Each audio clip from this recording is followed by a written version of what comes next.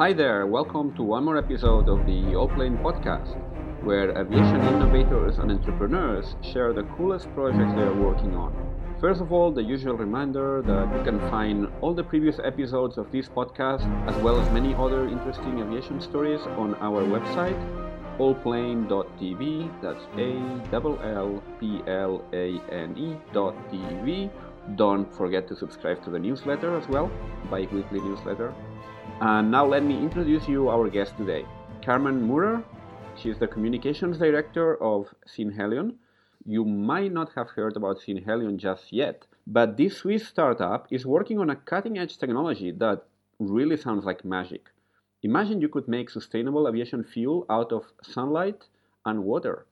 Well, it's a bit more complex than that, but stripped to the very basics, this is essentially the basis of Synhelion's technology. So, quite understandably, this has drawn the attention of major energy suppliers such as Eni of Italy, but also other major players in the aviation industry such as Lufthansa Group and Zurich Airport. Too good to be true? Well, let's listen to the story of Synhelion and its promising technology directly from Carmen. Hello, Carmen. How are you? Hi, Mikel. Thank you very much for having me. It's nice to be here. Thank you very much as well for replying so fast to my invitation to participate in the podcast. I normally don't do it with such a short notice, but the other day I was doing some research in the field of sustainable aviation fuels, and I came across Synhelion, the company that you work for and that we're going to be talking about now. And I was really, really fascinated by the way you present your technology. I found it really very futuristic sounding because you are in the business of making solar fuel. So you are creating sustainable aviation fuel from the energy of the sun, basically. I think it's very interesting if, you could share some insights about how this technology works with our audience. Yes, thank you. I'm very happy to do that. Many people say that our technology sounds a bit crazy at first sight, because you could actually say that we turn air and sunlight into fuel. So that sounds a bit like magic, but when you look at it, it's actually quite logical. Because when you burn a fuel, CO2 is released, and we just take that CO2 and turn it back into fuel. So you could also say that we try to reverse combustion. Yeah, and one of the main applications of this is, and one of the main areas where you're focusing your efforts is actually in aviation. And that's why I think it's very interesting to have you here on this podcast, which is mainly about aviation. You are basically a spin-off of ETH Zurich. It's a university, a research institute. What is it exactly? Yes, ETH Zurich stands for the Swiss Federal Institute of Technology. And it's a very renowned university in Switzerland that develops a huge amount of technologies. And that's also where we come from. We are a spin-off from ETH Zurich. We were founded in 2016, and the basis from our technology comes from the research that has been done at ETH Zurich. Mm-hmm.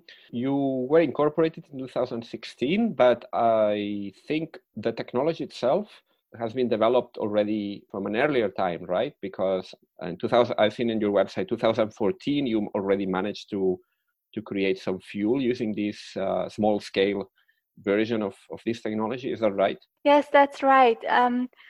This idea of turning CO2 into fuel, that's actually not that new. It already arose sometime in the 80s. It sounds very easy, of course, to just reverse combustion, but afterwards, if you get to the nitty-gritty, it's actually not that simple. So decades of research went into this, and then in 2014 we had a big breakthrough at ETH Zurich, and we managed to produce the world's first fuel from CO2 and water in the lab. So that was one of the big milestones in the past. And then afterwards, Synhelion was founded to bring this technology to the market.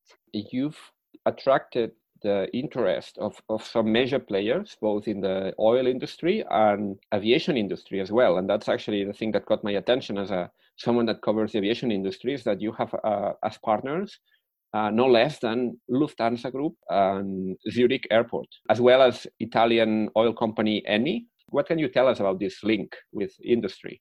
Yes, the link with industry is very important in the scaling up of our technology. So we have been in a collaboration with Italian oil and gas company, as you said, Eni, since 2017. And they are supporting us in the development of our reactors. So the reactors that actually turn CO2 and water into fuel. And then we also have partnerships with our future end customers, you could say. So, for example, Lufthansa Group, we entered a partnership with them last year, and there the main focus of this partnership is to make sustainable aviation fuels available on the market and to bring them to the market as quickly as possible, because of course the aviation industry needs to reduce its carbon footprint, and it is, I would say, widely agreed that sustainable aviation fuels is the best, the quickest, and the most realistic way to really quickly reduce CO2 emissions in the aviation industry. So yes, we are in a collaboration with Lufthansa and its airlines, Swiss, Edelweiss, etc. And then on the other hand, we also started a partnership last year with Zurich Airport. Zurich Airport actually wants to buy all the fuels that our first demo plant will produce at cost price. So that was another great success for us. And it just shows that the industry is really interested in our product and they are just waiting for it to be available. Sounds great. So you already have kind of sold your product beforehand, right? Yeah, you could say that.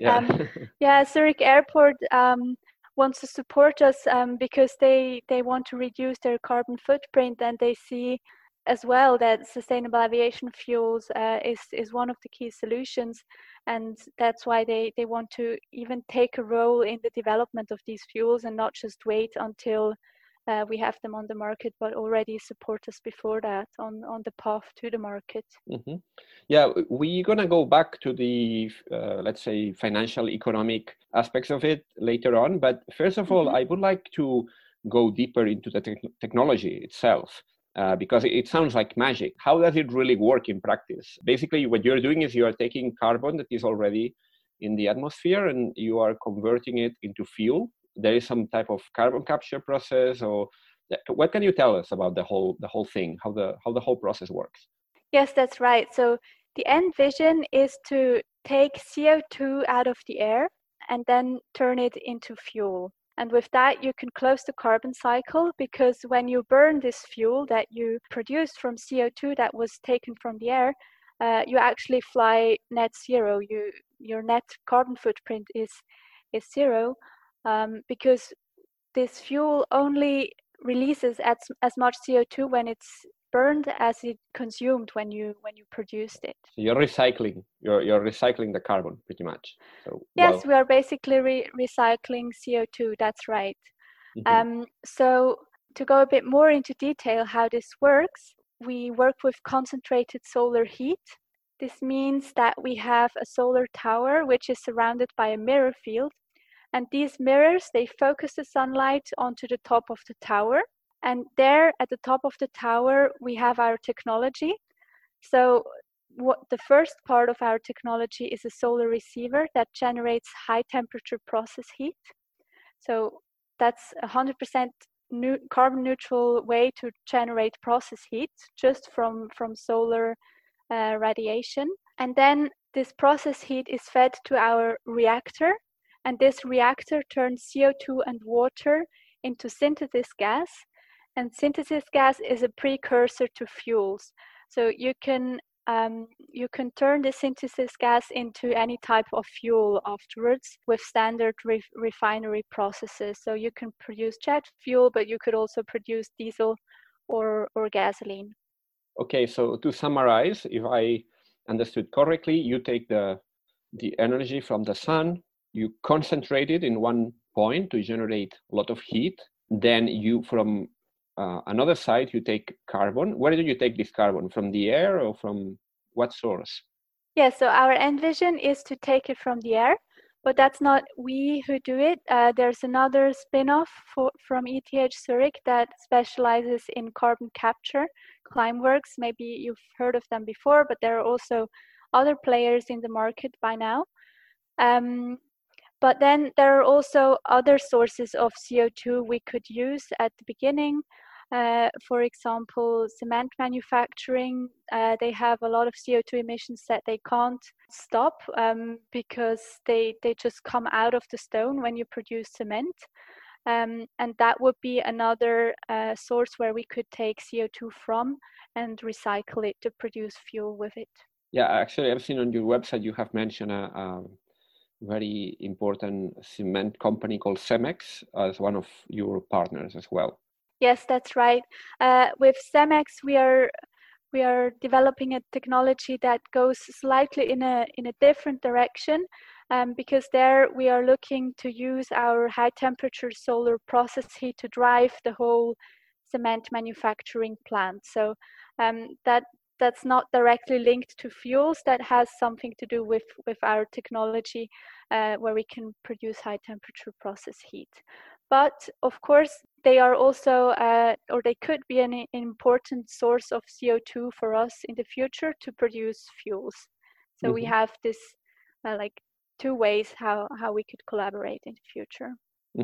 So then back to the process, you have solar energy coming one side, concentrated, creating heat. Then you feed this carbon, this CO2 and water, and there is some type of chemical reaction, I guess, that produces this synthetic gas.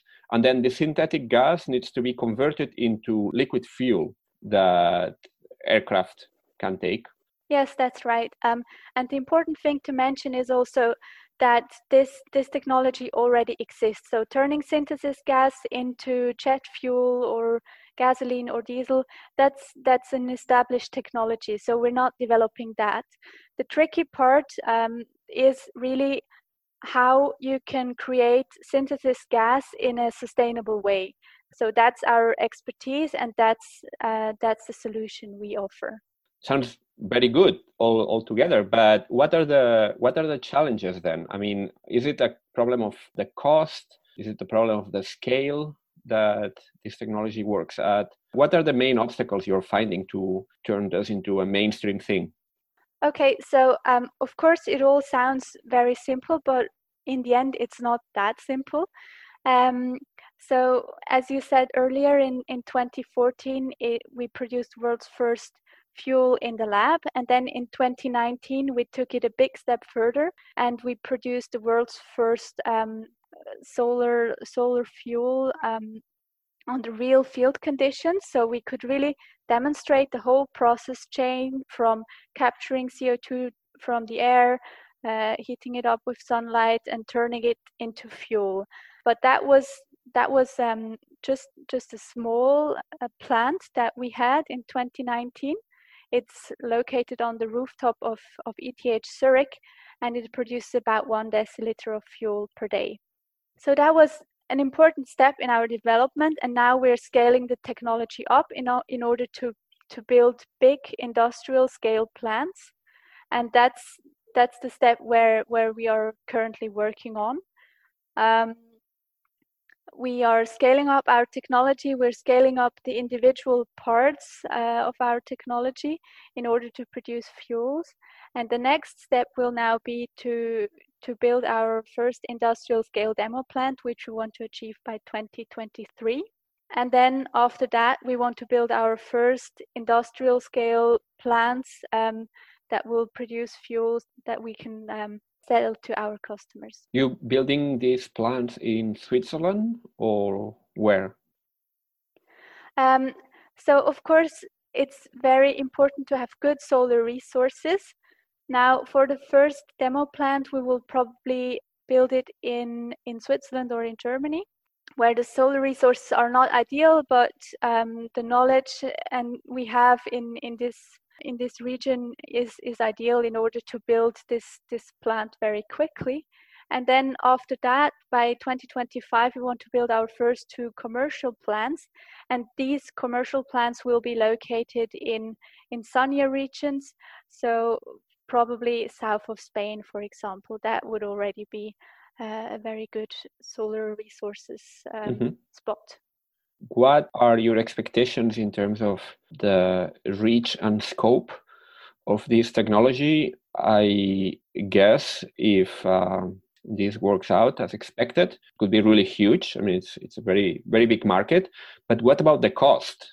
You have an agreement with Zurich Airport to supply the airport with this. What are the financials of this? I mean, it's known that biofuels normally are more expensive than regular kerosene and jet fuel.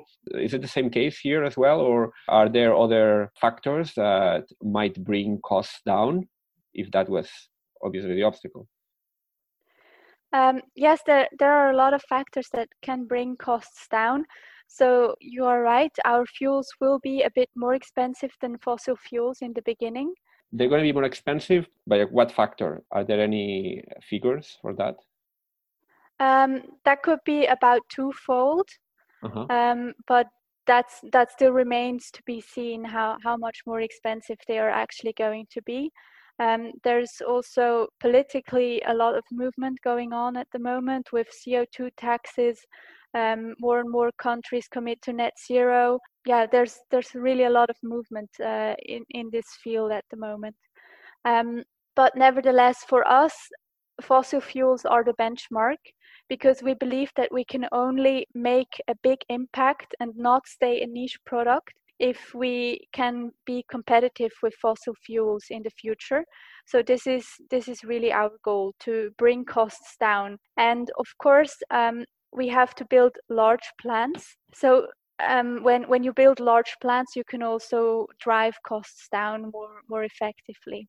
Mm-hmm. So at the beginning, the fuels will be more expensive than fossil fuels, but over time we want to reduce costs. And the potential of this technology is really huge, because in theory you would have enough available land worldwide to produce several times the fuel demand that the world has. And also for the aviation industry. The aviation industry consumes at the moment, before the coronavirus, about 300 million tons of fuel. And with our technology, we could produce about 50 times as much. And this means that even single countries could cover global jet fuel demand. Countries like the United States, like Saudi Arabia, Australia, or Argentina alone, they could produce enough fuels to cover the whole aviation industry. And the output, that fuel that you're producing, does it have limitations when it comes to its use? So does it need to be blended in a specific percentage? What can you tell us about this? Yes, at the moment, you're only allowed to fuel up a plane with 50% sustainable aviation fuel, and 50% still needs to be conventional fossil fuel. That's just for certification reasons, I assume, but this is also expected to change over time. Mm-hmm. Yes, actually, there were some news that companies like Boeing, Rolls-Royce, etc., were looking into this 100% biofuel propulsion. Yeah, that's right. In the near term, near to medium term, but definitely, I think we're going to see movement in this direction. What about the plant? Does it require a very large investment to have one of these plants? Does it need to be a very big space, or is something that can be deployed at many different locations relatively easily? So yes, these plants are typically quite large. So we're talking about several square kilometers for a plant that is a really large plant. And is it because of the mirrors? Because you need to have all these solar mirrors harvesting the sunlight and projecting it into a specific point. Yeah, so you need definitely some space for these mirrors. And then also if you build larger plants and then you also have the fuel synthesis right next to it, that's another factor to drive down costs. So it doesn't make sense to build a lot of small plants all over the place, but to have larger facilities in one place together.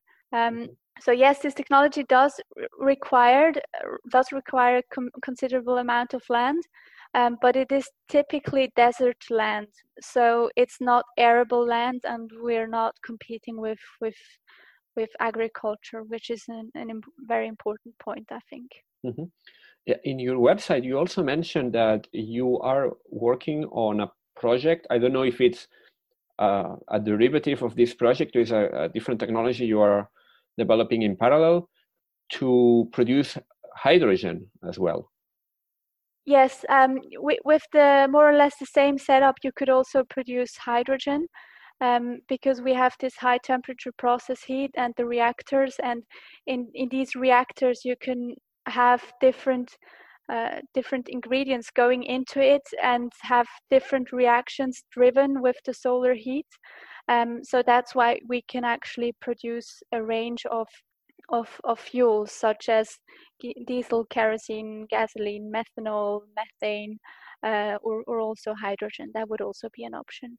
Mm-hmm. Do you need to add methane to the mix, so it's only CO2 and water? Because I remember having read on your website somewhere that you also using methane to create that. Yes, that's right. That's actually an intermediary step we want to take, just because this technology to turn only CO2 and water into fuel is still a bit more complicated, and it has more innovation behind it than turning CO2, water, and methane into fuel. That's based on already industrialized reforming technology. So that's why we want to start with this technology first, where we also have a part of methane in the ingredients at the beginning. And with this, we can produce fuels that are partially renewable and still have a small amount or a small fraction of fossil components.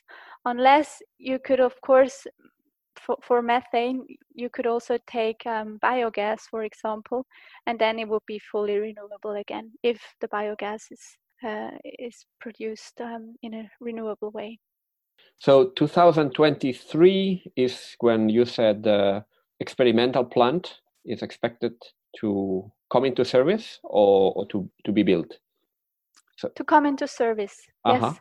What was the next milestone? Creating an industrial scale facility? That was... Yes, actually two facilities that we want to build by 2025. 2025, okay, yeah. Yes, and then afterwards we want to scale it up further to build more and larger plants.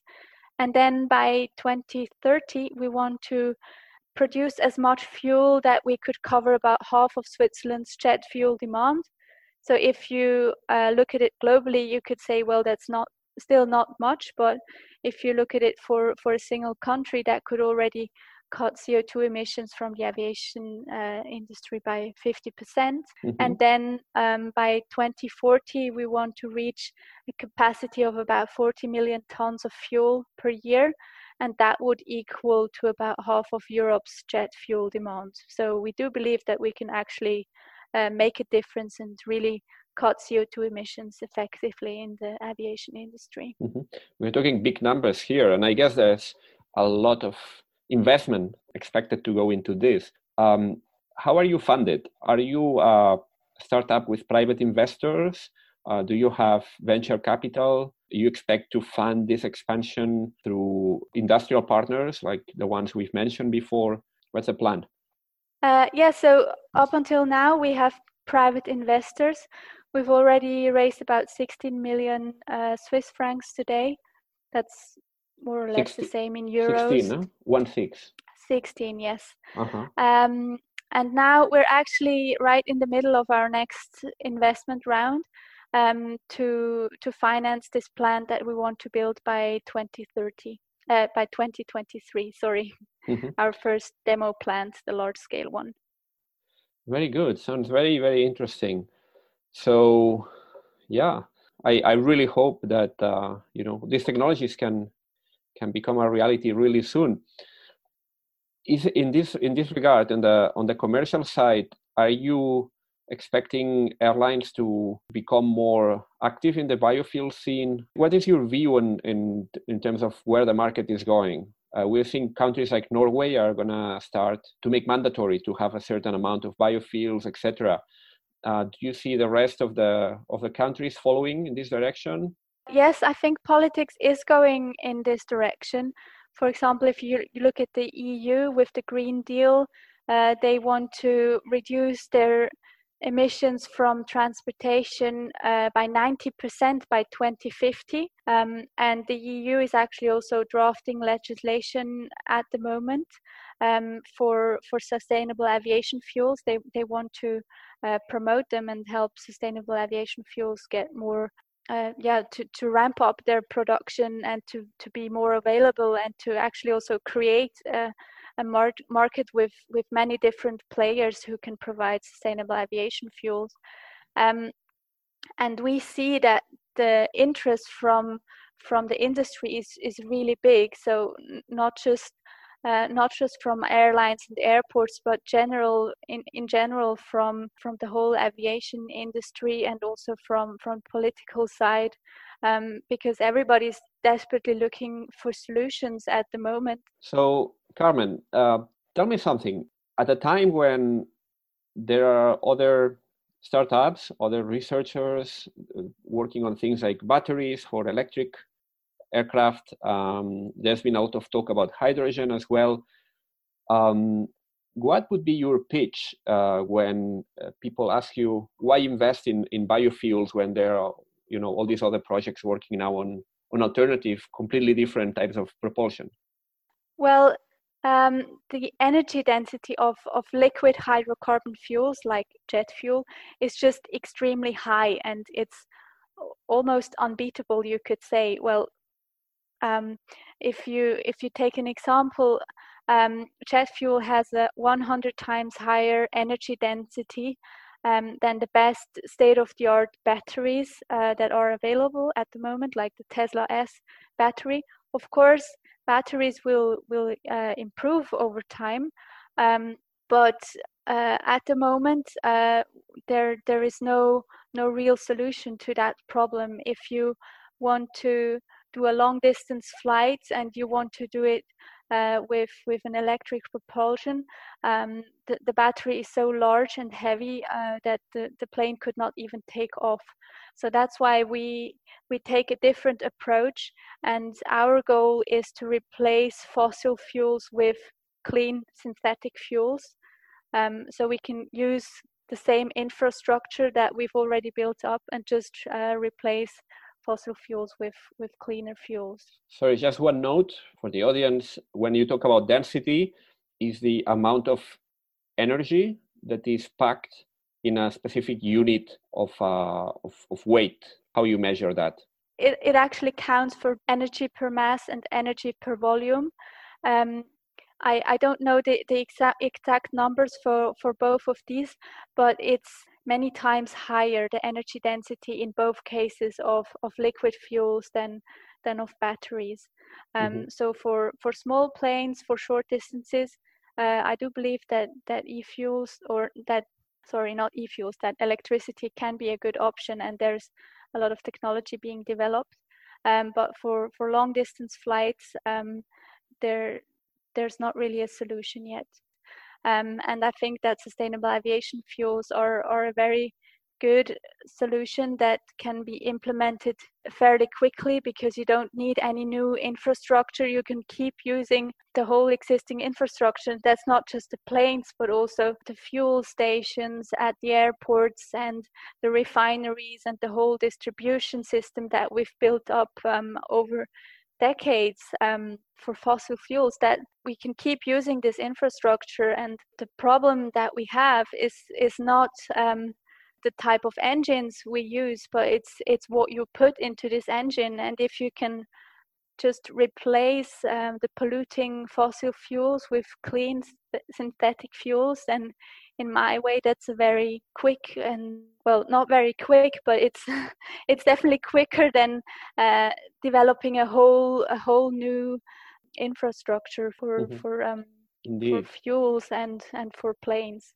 Yeah, we were talking about this, how to use existing technologies and infrastructure the other day with another guest in the podcast, that they do software to help airlines to save fuel and fly more efficiently with their existing technology. So that's often an overlooked area of this green aviation push, because obviously there are the moonshots, and well, yours is a moonshot in a way because you are developing a really novel technology, but on the other side, on the side of distribution, you can count on what's already there. So that I think makes it very interesting as well.